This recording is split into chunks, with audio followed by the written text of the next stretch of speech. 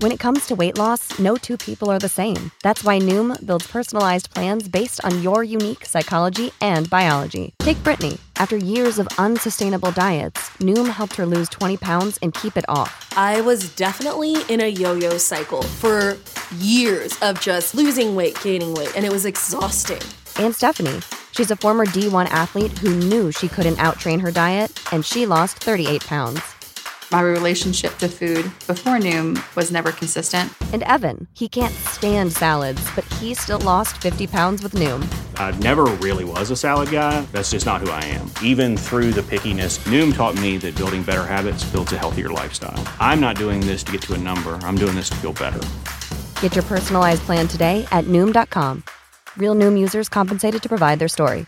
In 4 weeks, the typical Noom user can expect to lose 1 to 2 pounds per week. Individual results may vary. This is a News.com news flash.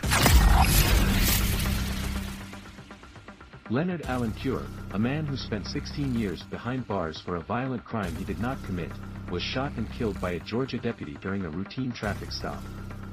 News.com has learned that Cure, 53, had recently been exonerated in a landmark case by the Conviction Review Unit of the Broward State Attorney's Office.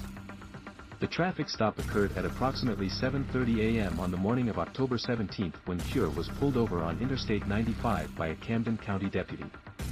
According to the Georgia Bureau of Investigation, GBI, Cure initially complied with the officer's commands but became disagreeable when informed that he was under arrest.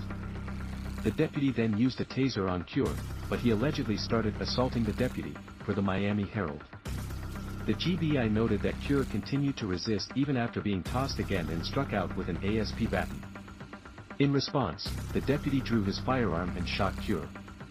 Emergency medical personnel arrived at the scene and administered first aid, but Cure succumbed to his injuries.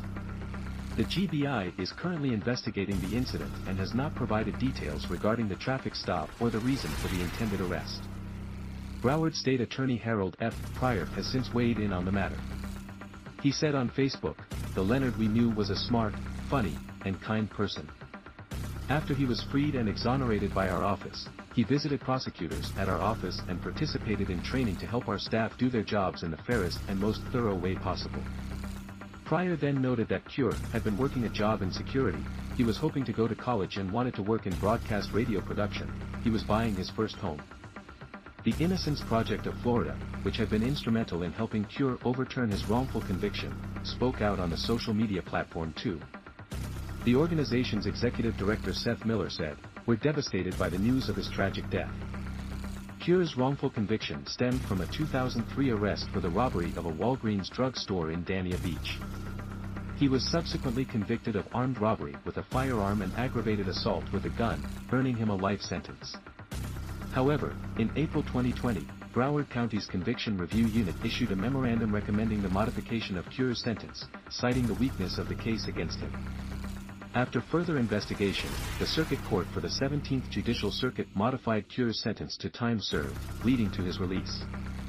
In December 2020, Cure's judgment and sentence were officially vacated, resulting in his exoneration. In recognition of his wrongful conviction, Florida Governor Ron DeSantis signed a claims bill in June awarding Cure $817,000 in compensation.